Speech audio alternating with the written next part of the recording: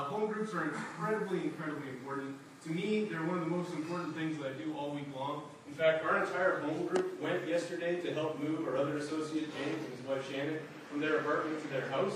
And believe me, when there's like 14 or 15 people doing one job, it goes really quick. So, be a part of a home group, and hey, they'll help you move. That's pretty good. We're also talking about giving this morning, and if you're like me, you don't carry cash or checks along with you much anymore. I really like to give online. I like to have my stuff just, go into my bank account, and then electronically I can divvy it up and send it where it needs to go. If you're like that at all, we have a new way of giving here at the church. It's called pre-authorized debits. And we have the forms available, and if you want to know who to talk to about that, just come see me after the service, and I will set you to who you need to go and see. Alright, that's all the housekeeping we have to do this morning. I wanted to tell you this morning that I think that human beings are incredible. We're wired in very strange ways, aren't we? Like our memories, they can be triggered by the strangest things. You can be walking along and all of a sudden you'll hit a smell, and it will bring a flood of memories and emotions to you. There's a particular brand of tobacco that my grandmother used to smoke, and whenever I smell it, it brings me back to her house and the time that we had to clean her walls, and it was disgusting. It doesn't really associate with her as much as her house. But it's this overwhelming sense. Colors can do that. Anything can do that. And I wanted to show you a few things this morning. Now, I can't really blow smells at you and stuff like that in a way that would be effective. I thought about baking some cookies and then getting a fan and blowing it, but alas, that didn't happen. So I'm going to show you some things that could evoke some very deep emotional responses. All right? And if you know what this thing is, just shout it out. That's fine. I'm going to show you this first picture here. McDonald's, right? No matter what I do, I can't help it. When I see the golden arches, my stomach craves a double cheeseburger. I don't even really want it that bad. I don't really want the McGas that comes with it, or the McPressure that they have afterwards, but hey, I still crave, I could use a napkin right now, actually. Alright, this next one. Oprah. When we were going through the practice, somebody shouted out, Antichrist!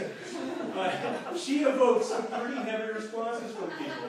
Good or bad. She really was it. Oddly enough, I think of my junior high years when I see Oprah, because she was on after school whenever I got home. And I was like, this is dumb, and I'd watch it anyway. How pathetic is that? Okay, moving on. Apple. Technology. Yeah, Apple is one of those things where you're either completely for it or you're completely against it. It's incredible how much people really get behind Apple these days, and it can evoke some pretty heavy responses. All right, how about this one?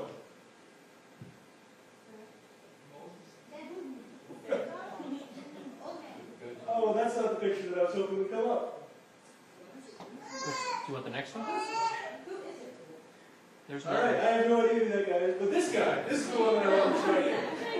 All right, for those of you who don't know who this is, I threw this in because last week I noticed that my entire junior high youth group was here, and I wanted them to see something that would evoke a pretty heavy emotional response for the girls that are in that junior high youth group. This guy's name is Taylor Lautner, and he plays a werewolf in the Sparkly Vampire series. All right, he evokes a pretty strong emotion within me. It's called rage. When I see characters from the Twilight movies, I get very upset. And not for the reason, that it takes our young people down this path of teenage angst that's not really that good, or that it's poorly written series, or anything like that. I get angry because vampires are not supposed to be sparkly in the sunlight. That's what makes me angry about the Twilight series. And for some reason, I can't explain it, for some reason that's what drives me nuts. Yeah, we have all these emotional responses when we see images, colors, smells, Taylor Lautner, whatever. We have these incredible just reactions to things. And when we see certain words, when we see concepts in front of us, we'll have the same emotional responses. Now, I'm going to show you another word, and this is a word that I'm hoping you're familiar with, but take a look at this. This word should evoke some sort of response within you. For some of you, it's a very, very positive response. It's a response of, holiness and worship and all those things that we talk about here on a Sunday morning.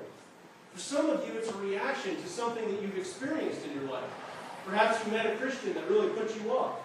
Perhaps you had to go to church when you were little and you hated it. Perhaps there's something in there that doesn't quite fit. And when we look at this word, we're filled with all kinds of emotional responses, good or bad. And this has an effect on the way that we behave whenever we see this word. In fact, the way that you imagine God, the way that you perceive God, is exactly how you will behave accordingly. If you imagine God to be something, you will behave as if God was that thing. Now I'm going to show you these pictures here. Perhaps you imagine God as one of these guys. An old guy in a rocking chair. Does everybody see God that way? You know, hair growing out of his ears, just kind of relaxing up there. Some people do. Or maybe he's just kind of this guy with a long white beard on the clouds, just kind of hovering up there, checking things out, investigating a little bit. Maybe he's more like the Michelangelo version of God, you know, where he's reaching out to touch humanity or poke him on the nose or something. Or maybe you see God more in a modern light. If you've ever seen the Almighty series, like Bruce Almighty or Evan Almighty, God is Morgan Freeman. And he has this kind of playful attitude. He's standing there like this, you know, hey, I'm God, you know. And sometimes we view God in these ways. Or maybe you view God like this. Anybody see God this way? As the police in the rearview mirror, hovering over your shoulder, just waiting for you to mess up and catch you in that speed trap?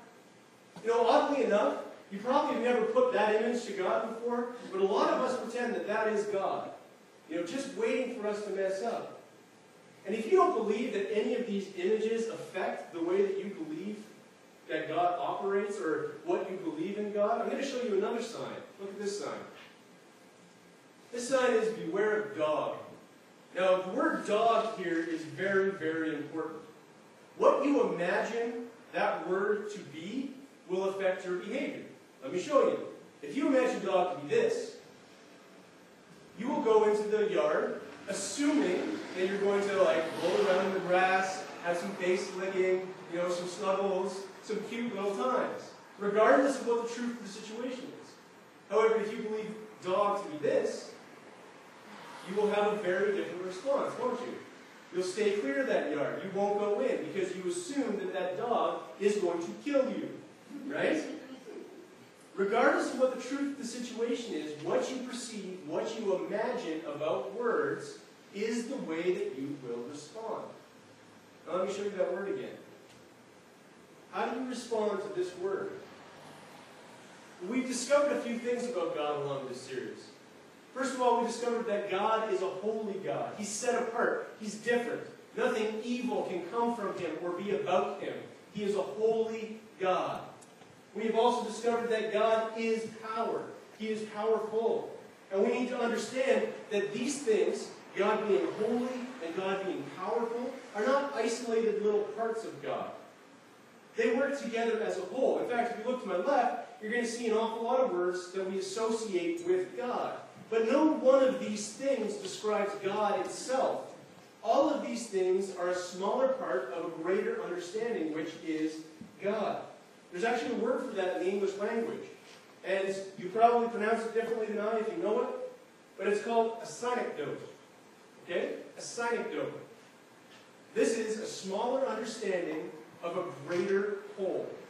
And that's what we do when we talk about God. We talk about smaller understandings of a greater whole. Because God is not just holy. God is not just power. God is many, many things. And I'd like to show you another word that God is. God is this word here. Jealousy. Now that word, I bet, evokes an emotional response from you.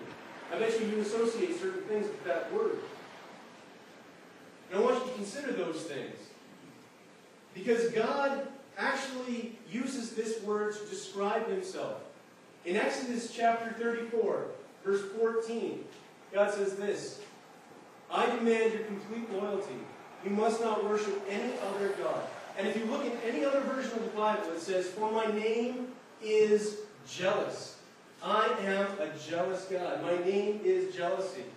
When he goes to describe himself to the Israelites, so he has his people, he's called them out of Egypt. They've done the Charlton Heston movie, or they've done the Prince of Egypt, whichever one you're familiar with. They've come out of Egypt, they've come across the Red Sea, and God is like, okay guys, I want to explain to you who I am.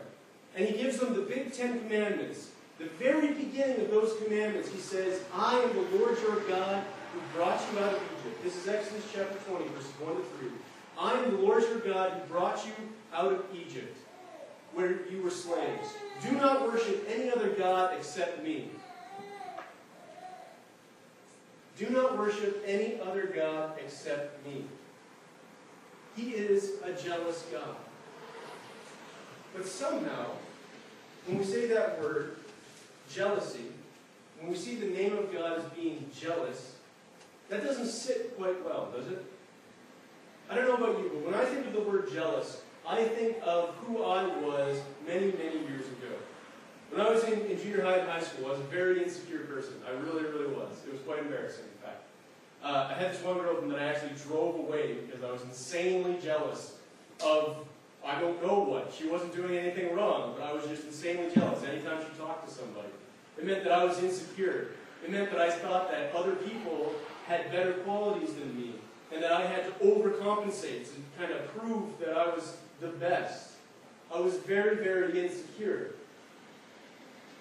And if that's the name of God, and I assume jealousy is insecurity and lack of measuring up, does that really work? Is that who God is? I don't think so. Remember, jealousy is that synecdoche. It is a small part of a greater understanding. We've learned of the holiness of God. God is set apart from everything in this world. God is above our emotions and our logic and our fears and our failures. And if that is true, if God is above all those things, can God really be subject to those same fears and failures and emotions? We've learned that God is power. God is power. God is powerful, but God is power itself. It says in Scripture that the earth trembles when it hears its voice. It says that there is no weapon that can stand against Him. It says that He is the Alpha and the Omega, that He is everything. So is God really afraid of the powers of other people? Is He really afraid that He won't measure up to someone else's standards? If God is power, then how can that be true? And in case you haven't made it there, the answer is no. God is not those things. God is not insecure. God is not afraid of not measuring up. God is not Taylor Lautner in Twilight. He's not shaky and petty and insecure. Instead, we have to understand that jealousy is not what we assume jealousy to be when we associate it with us.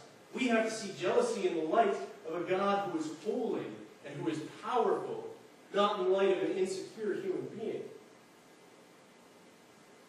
I think a pretty good place to begin is to understand this jealousness of God is to describe how God views us. In Deuteronomy 6, verse 4, He says, "Listen, Israel, the Lord your God is the only true God." He wants us to understand something first. There is no other God. There is no other God. Then He asks us to do something pretty amazing. Ephesians chapter 5, verses 25 to 27. He says this, "A husband should love his wife as much as Christ loved the church and gave His life for it." So God wants to couch our understanding in human understandings. God loves us as much as a husband loves his wife, or should love his wife. Christ gave Himself up for His bride. Christ died to save His wife. God loves us very, very much. And if this is how God perceives His relationship to us, if we go and give our attention to someone else or something else that should be reserved for Him, what will His response be? I mean, think about it. God has said explicitly, "I am the only God." Okay, I'm just getting that out of the way there, folks. I am the only God. Don't worship anything else but me, because there is nothing else but me. He says that over and over and over again. And then He says, "I love you so incredibly much that I'm willing to sacrifice everything to be in that relationship with you. That's how much I love you." And if we accept that and we say, yeah, sure, that makes sense, God, and then go and give our worship to something else, if we give our time and our devotion and our money to something else, how does God respond? I think he takes it pretty seriously, and I think he takes it pretty personally. He gives his people some guidance back in the Old Testament in the Ten Commandments. You may be familiar with them. Right off the bat, again, he starts out by saying, I am the only God, don't worship any other gods. Then he says, don't make for yourselves any idols. And then he says something pretty scary. I want you to go home and look that up. It's in Exodus chapter 20, verses 1 to 5. He says something pretty amazing. He says, if you disobey me, if you don't follow my commandments, I get very angry by this. And he says, I will punish that generation 2 or 3 times over. I will punish these people, and the sins will follow their sons and their sons' sons. But then he says, but if you love me and follow my commands and do as I have asked you to do, my love will go on for 1,000 generations. It will carry on over and over and over again. He's trying to describe his love is great. His love is powerful. His love is mighty. And he wants his people to understand that. But when people don't understand that, when they disobey, and when they do the very thing that they're commanded not to do, right off the bat, right from the very beginning, God gets pretty upset. I want to show you how he frames this. Now, I'm going to quote a passage here, and this is from Ezekiel chapter 16, verses 30 to 34.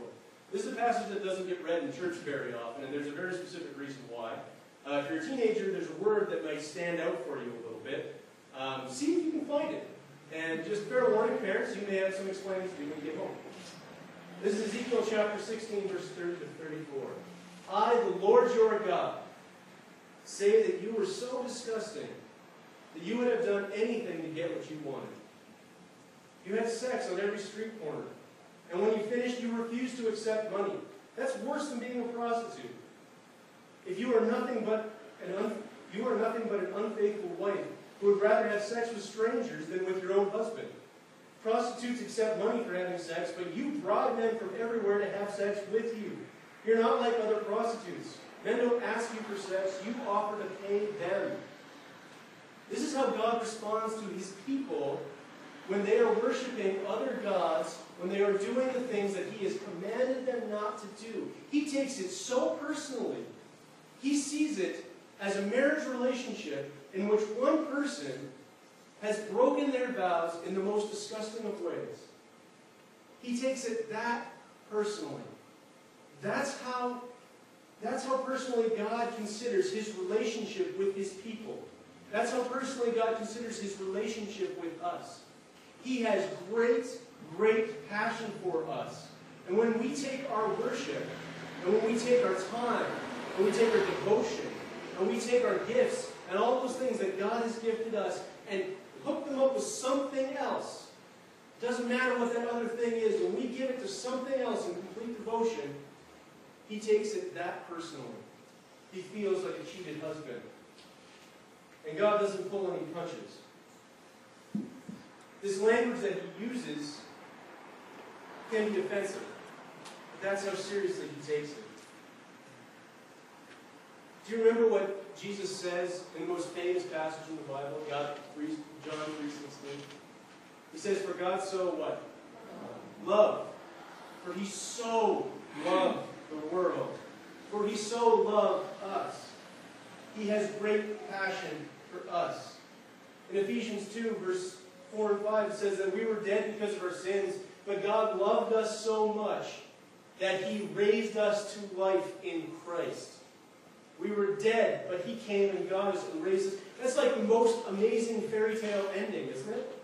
I mean, think of any Disney movie you've ever seen or any fairy tale you've ever read. If the heroine dies and the prince shows up, what does he have to do? He has to show his love for her to bring her back to life.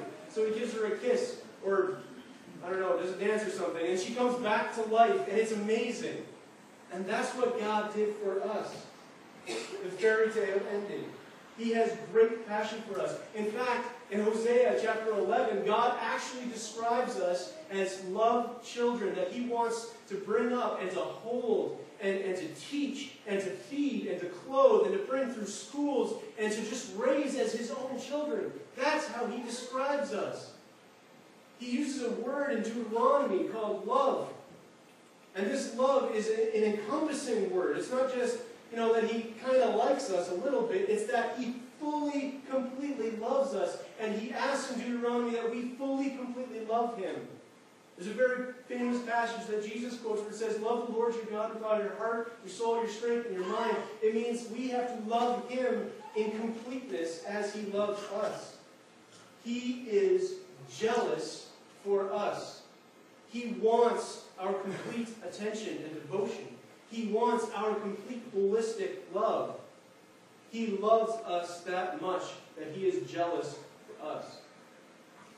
I don't know how to fully describe this, how to put it into terms that make sense for you, but I know something. I saw a picture of my baby for the first time this week. And that's a pretty special moment, I have to say. I wasn't completely prepared for it. And I don't even know the kid yet. And I've got a few months to go. But I can tell you something. I am already jealous for my child. I want the best. Seriously, I want my kid to be way smarter than I am. I want him to go to the best schools. I want him to have the best doctors. I want him to have the best opportunities. I want him to have the best of everything that I can give him or her, whatever it is. I want the best for this child. I'm jealous for this child. And I want this child to love me back. I really do. If I were to spend a few years with it, and all of a sudden he or she decides that I'm not its dad, and took its love and gave it to someone else, and started calling them father, started calling them dad, I don't think I could take that. And I haven't even met my child yet. It says in Scripture that God knit you together in your mother's womb. That God so loved you that He was willing to sacrifice everything for you.